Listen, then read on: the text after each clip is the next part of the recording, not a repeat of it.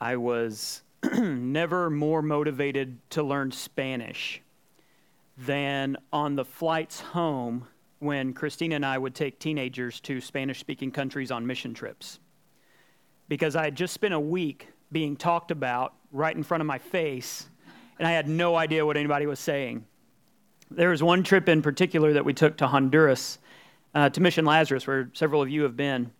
And we were helping this small village build a church building. A group had gone in and poured half of the foundation, and we came in to pour the other half and then to start building up the walls.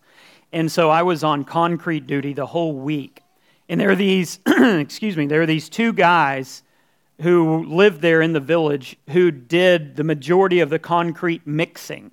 And so we don't have this big, like, electric or even gas-powered mixer. We have human muscle-powered mixers. It's these two guys with shovels that just, they would haul in the cement bags, they would pour the water, they would add the gravel, and they would just stand there mixing and mixing and mixing. It's this really intricate work of art, really, that mixing concrete was.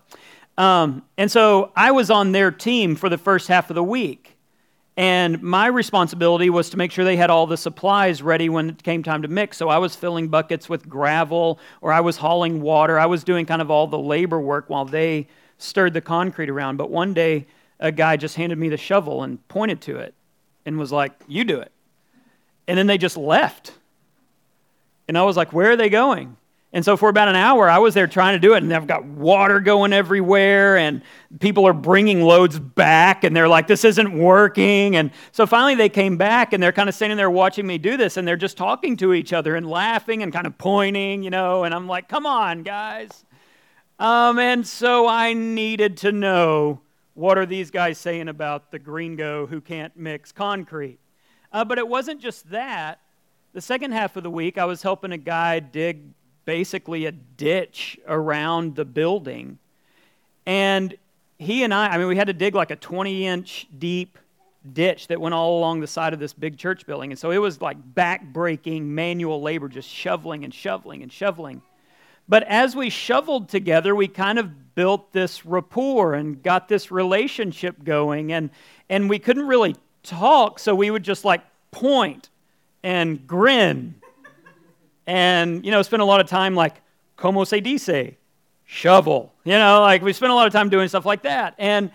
But by the end of the week, I was a little bit sad to leave him because he felt like this friend that I had made.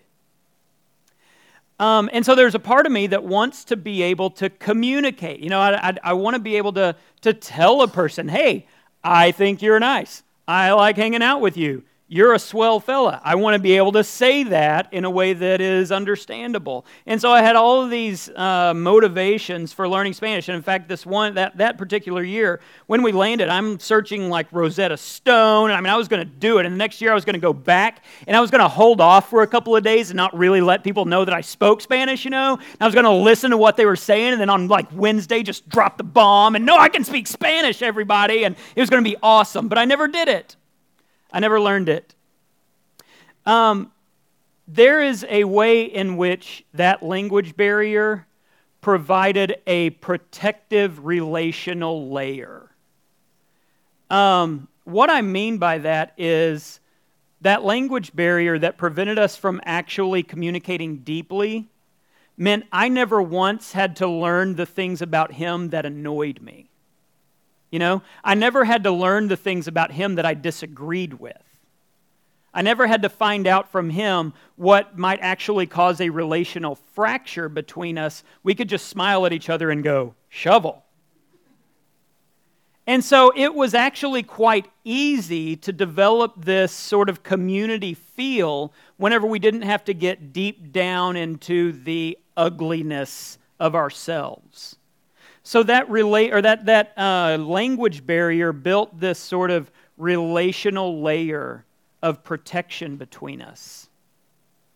What we're going to be talking about for the next several weeks as we go through the book of Acts is that building a community where everybody is welcome to participate in what Jesus is doing is really hard work.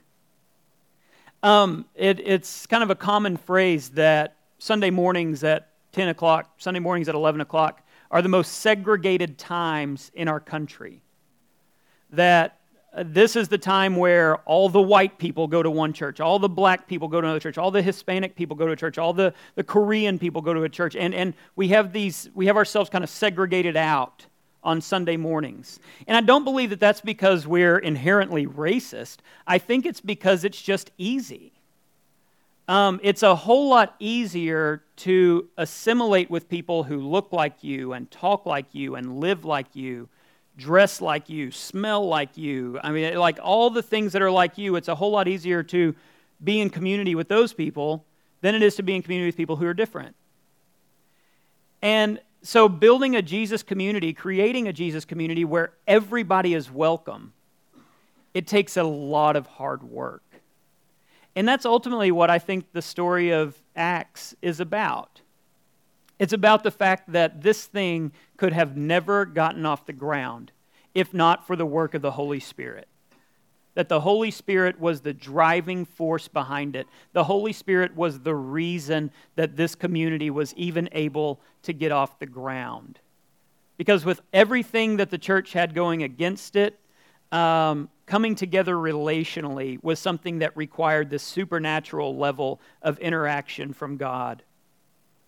And so today we're talking about the beginning of that, how the whole thing started. And it took place at Pentecost. Pentecost was this Jewish celebration in which they remembered the time that God gave the law to Moses at Mount Sinai. It was the giving of the Torah.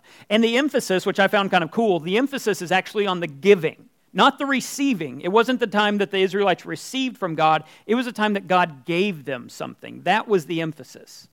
And it happened once a year. It was one of 3 pilgrimage festivals. So people came from all over the place to Jerusalem. Or if they couldn't make it to Jerusalem, they went to one of the main hubs where people could worship, where there's a large temple area to worship and to make this celebration happen. And so people from all over the place were in Jerusalem to celebrate Pentecost, to celebrate the time that God gave them the law. And it's during harvest season.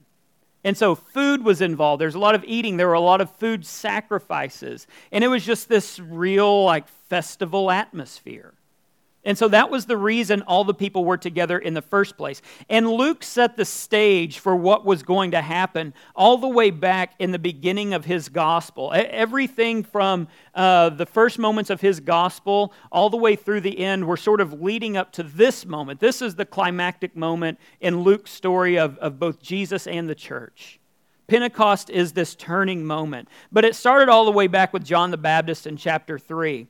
It says in verse 15, everyone was expecting the Messiah to come soon, and they were eager to know whether John might be the Messiah. And John answered their question, saying, I baptized you with water, but someone is coming soon who is greater than I am, so much greater that I'm not even worthy to be his slave and untie the straps of his sandals. He will baptize you with the Holy Spirit and with fire. And so already this moment is coming. And then at the end of Luke's gospel, Jesus says, and now I will send the Holy Spirit just as my Father promised, but stay here in the city until the Holy Spirit comes and fills you with power from heaven. So Jesus spelled it out for them. This is happening. This is coming. Wait here, and something amazing is about to happen. And then again in the opening stories of Acts, Luke records it again. Once when Jesus was eating with them, he commanded them, do not leave Jerusalem until the Father sends the gift he promised you, as I told you before. John baptized with water, but in just a few days you will be baptized with the Holy Spirit and with fire.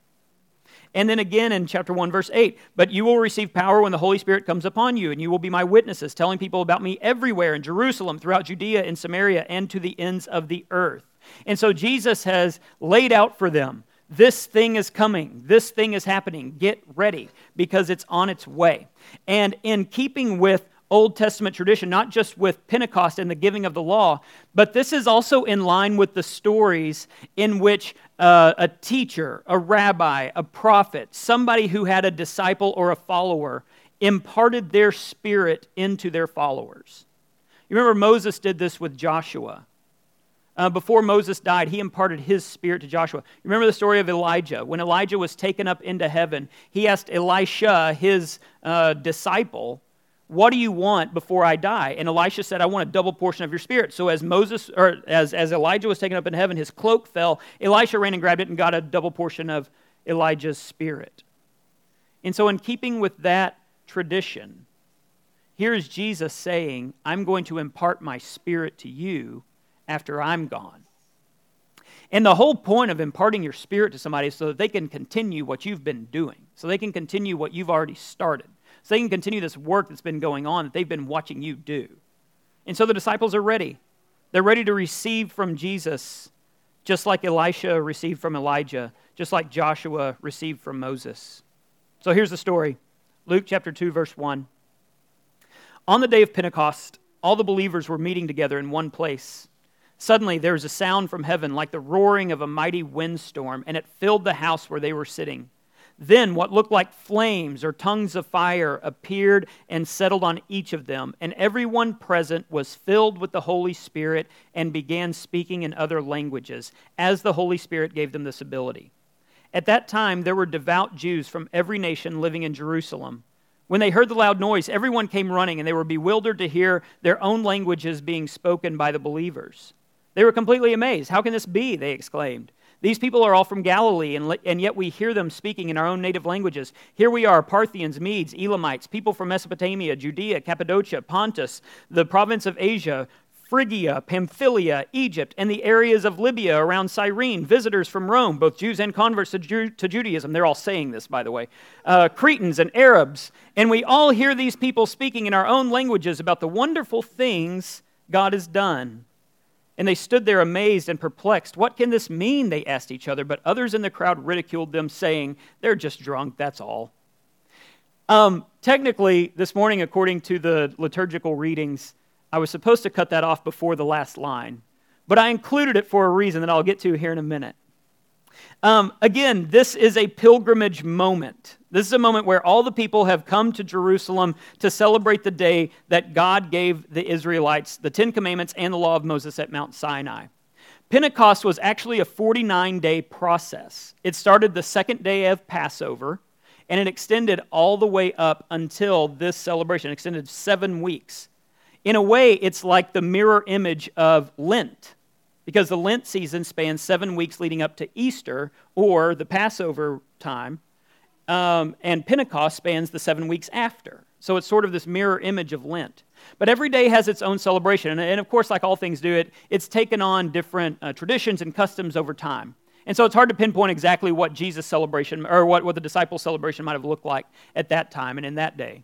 But there are a lot of people who, they read the book of Ruth during these 49-day periods. There are a lot of people who, on the first day of Pentecost, they stay up all night long reading the Torah, because the day that God gave Moses the Ten Commandments, he had to go down and wake the people up. And so as an act of repentance, they stay up all night long reading Torah.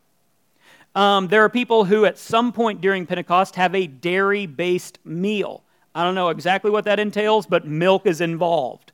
But there's this dairy-based meal, and in celebration and recognition of the fact that after giving the people the law, he promised them that he would deliver them to this land flowing with milk and honey.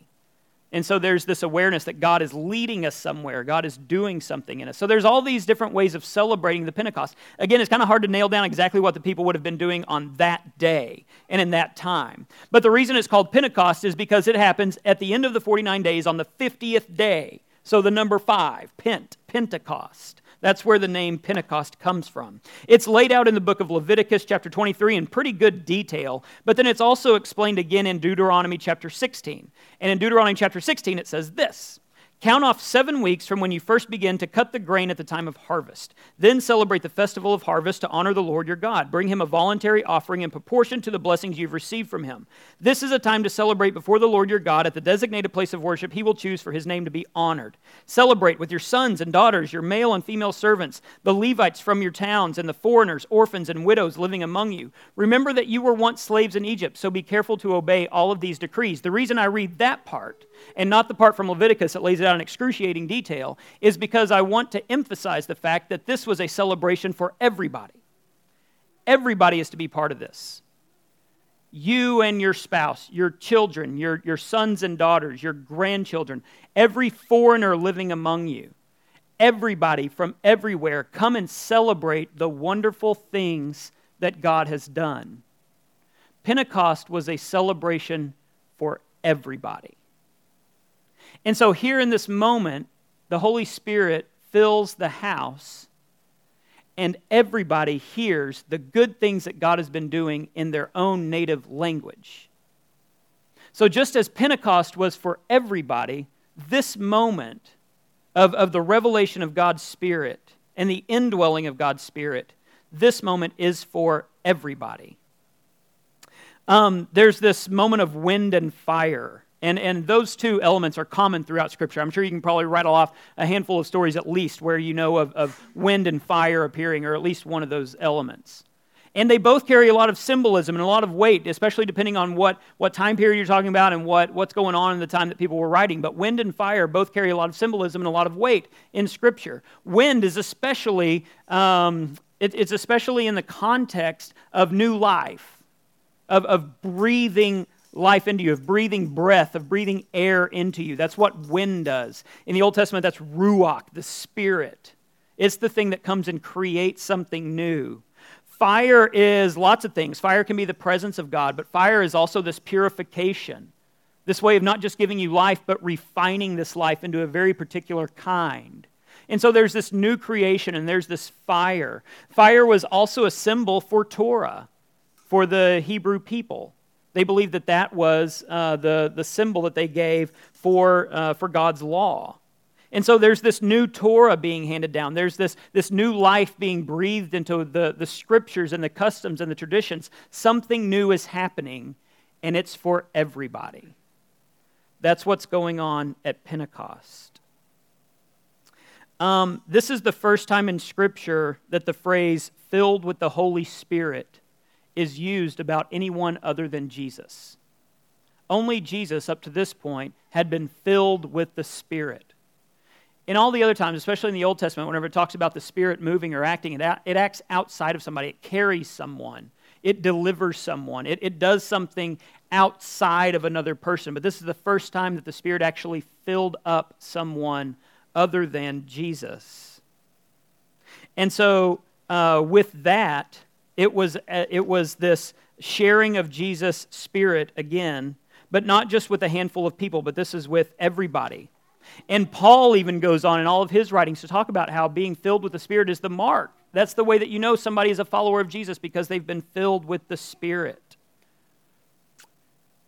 And then there's this list of the nations, which I love. And I love that it's as though someone is actually saying this, kind of going around the room, like pointing, like, and you're from Jerusalem, and you're from Samaria, and you're from, and there's just this rattling off. Those things are never accidental in Scripture. When you read like a genealogy, the names that are included in there, they're on purpose, and they're in there for a reason. It's not just marking off something. It's not just filling up space. It's not just to show that, hey, look, people were from all over the place. No, there's very specific reasons why this list was included and why people were named specifically from here. Parthians are the first one on the list. And at the time of this telling of this story, at the time that people would have been sharing the story of Acts, the Parthian people were the biggest threat to Rome and the Roman Empire, both economically and militarily. And so the first name on the list is Parthians. There are these people here from Rome's greatest enemy, and they're here receiving this. The Medes and the Elamites were actually both ancient kingdoms that were no longer active, possibly not even around at the time. And so there's these Parthians who were here in the present moment doing something and fighting against empire. And then there are these two kingdoms from the past that are no longer even doing anything, no longer even active. This is spanning not just space, but also time. This is covering lots and lots of things with the revelation of the Holy Spirit. And it covers regions in Judea, Asia Minor, North Africa, and especially Rome. So people from that entire region, like as far as you could possibly walk at that time, it's all covered. And so there's people from everywhere.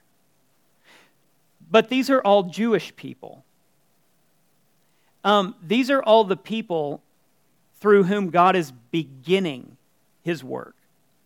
These are all the people who are taking this moment, this outpouring of the Spirit, to the places where they live.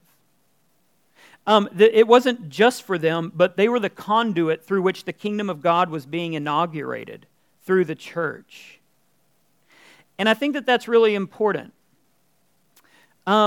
Because sometimes it's really easy to take hold of something that God has done and hold it for ourselves. Sometimes it's really easy to say God is blessing us without assuming that God is blessing all people and turning blessings outward. Sometimes it's really easy to assume that I am at the center of God's kingdom. Sometimes it's easy to assume that our church is at the center of God's kingdom, and all things about the kingdom of God rise and fall with whatever is happening here. But what he's saying to these people, these Israelite people who have for thousands and thousands of years believed themselves to be that very thing, the very center of God's kingdom, he's now saying, you are no longer the focal point of what I'm doing. You're now the one taking it somewhere. You're now the one going out to do something with it. Again, we're talking about Acts over the next several weeks. And the series of teachings we've kind of titled Creating a Jesus Community for Everybody.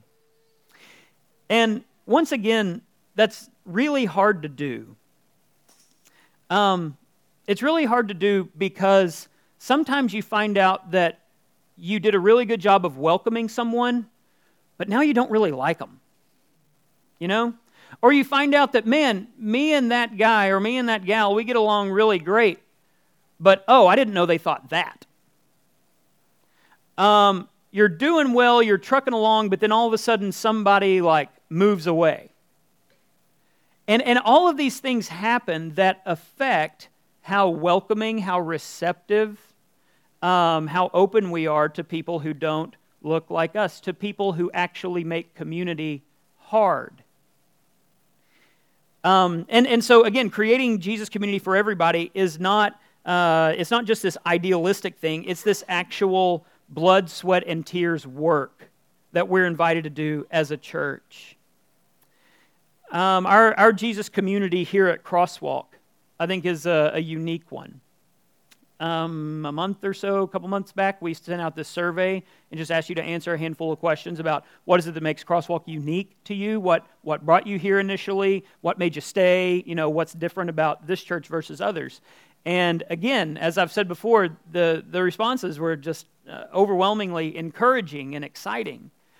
And it was exciting to see the number of you who go, Crosswalk is a place that's open to anybody.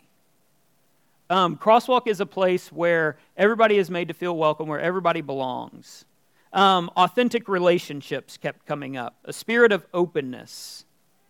And so all of these things came out in the survey, and as a leadership team, we've used those to kind of refine and figure out a good, solid identity of who we are as we're moving forward. So there's that, but then there's also a reality. Part of the reason that I left that verse there at the end about, the people just thought the disciples were drunk, because not everybody was on board with this thing. Some people were observing what was going on, and they went, man, those guys are sloshed. And they kind of went about their day, and it didn't really affect them. And so I think that there is a reality even to what we hope to be the ideal. So the ideal is every single person who ever walks into Crosswalk goes, this is the greatest place on earth, and I'm never going to leave, and I love it, and I'm just going to move in my house here, and I'm just going to live here, and these are my people, and I love them. That's the ideal. But the reality is relationships are really hard. Over the course of the last several weeks, some of us from our leadership team have just been throwing out a question randomly to people. Do you feel connected at Crosswalk? And the handful of people that I've asked that question to have all, hands down, given the exact same answer. And that answer is a pause. Do you feel connected at Crosswalk? There's this sense of yes, but then I could also say no. I love it, but at the same time, sometimes I leave going, I felt weird today. These are my people, but at the same time, I don't think I know any of them. And so there's this weird, like, yes, this is the ideal of what we're aiming for and what we're striving for, but then in the reality of it, does it always happen? Maybe not. And so I think that in creating a Jesus community where everybody is welcome, in following this formula from Pentecost, it has to start with the people who are there. It has to start with people who are doing the work. It has to start with them being united around something. And so I don't know how all of you would answer that question. And what's surprising to me also is that it's not just you who are fairly new to Crosswalk who are like, well, I just don't really know anybody yet because I'm fairly new. It's people who have been here longer than I have who go, yeah, sometimes I feel it, sometimes I don't. And I think that the reality of creating that community, we can discover pretty quickly that it's harder than we think. Because it's not just a theological issue, it's a relational issue. It's people. It's, we have some good friends that I talk about sometimes who are in Africa. They're in Tanzania, and they do Bible translation. And they've got this whole team of people that they work with. And they're living out in these remote areas in Tanzania, and they go into these villages, and they learn the village's language. And then they figure out how to translate the original Greek and Hebrew text into this language. They're the smartest people I know, like by far the smartest people I know. And one of the things that they often talk about that is the hardest part of the work is getting along together as a team.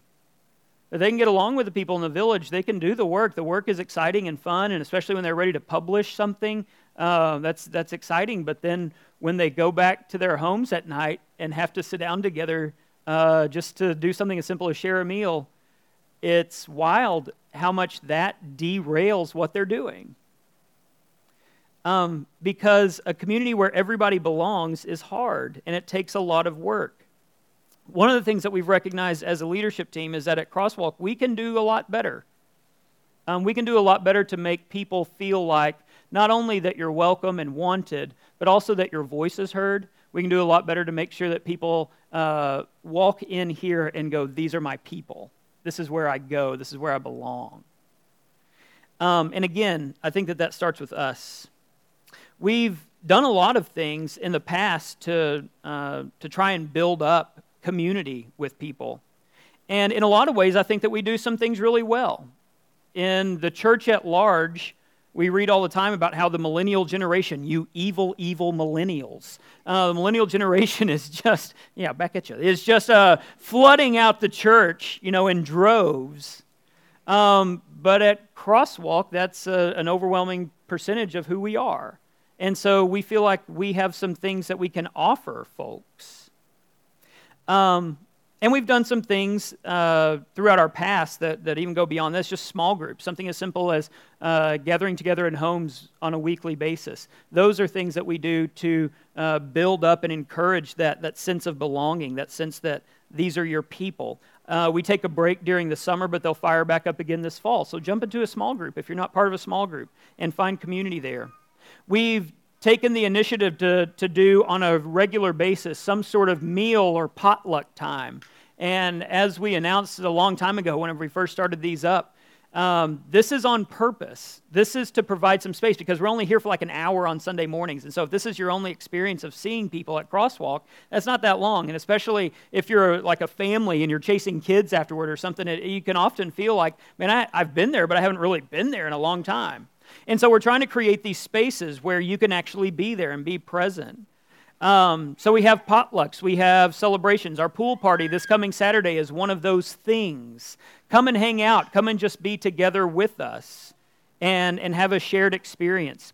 On Wednesdays, starting this coming Wednesday throughout the summer, we're going to have a guys' lunch over at Tacos for Life over on Shackelford. So whatever your lunchtime is, come on by and have some tacos with people. And hang out and get to know us. Ladies, you're on your own with that one. It's just for the fellas. Although I do understand there's a bachelorette watching party somewhere. The preacher's wife goes, so you might as well go hang out there. You're welcome. It's high time everyone knew. I just got myself in trouble, didn't I? No. One of the glaring struggles that we have had at Crosswalk for a long time is, what do we do with our kids? That's a question that we ask. I don't know if you've noticed, we've got a bunch of them. And so what do we do with kids at Crosswalk? Because we do a lot of things well, but sometimes if you're a family with children, sometimes you can be like, man, it's just hard to be at church on Sundays. And so that's an ongoing conversation that we have. How do we provide a place for everybody, not just people for whom it's convenient to be here on a Sunday morning, but how do we provide a place where families go, oh man, it's a blessing, it's a joy to be there, it's happy to be with our people. I'm actually excited about getting up on Sunday morning and getting everyone dressed so we can go to church. How do we create that for people? And that's an ongoing conversation. And we take incremental steps from time to time to make all of these things a higher priority. One of the things for families is once a month, once every 6 weeks, we're going to have just a hangout time for anybody with kids. We're going to go somewhere, go to somebody's house, go to Museum of Discovery, go do something where on a regular basis we just get to hang out and interact with each other. We get to know each other, we get to know each other's kids, things like that. Because building community requires making space for each other, and it requires dedicating time to each other. In theory, we're all on board with having a community for everybody. But in order to make that happen, it takes a lot from all of us. It requires a sense of humility across the board. A recognition that, yes, while I'm here, while I belong here, this is not about me. This is not about my wants. This is not about my wishes. This is not about my own theology. This is not about myself. This is about me being part of something that's for everybody. It's about me doing the work to make sure all people know they belong. The work of making that happen is difficult, and we're going to read through a lot of that through the book of Acts.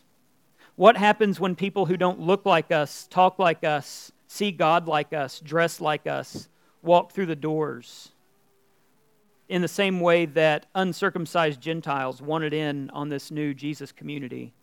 What happens when there's a fracture in relationships and some intentional repair work needs to be done, like between Paul and Peter? What happens when strategically we're not all in the same place regarding where we're going as a church, like when Paul and Barnabas agreed it was better to just part ways?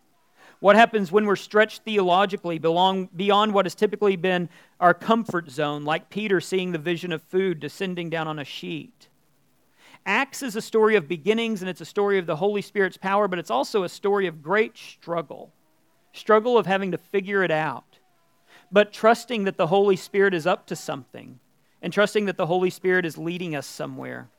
So my hope for us as a church is that as we move forward in time, as we grow, as we expand, as we do more in our community, as we invite more and more people to come and find a place to belong, that we will be a people who reflect this spirit of Pentecost. These people who rally around the wonderful things that God has done. Did you notice that in the reading? That was the thing that everybody was talking about.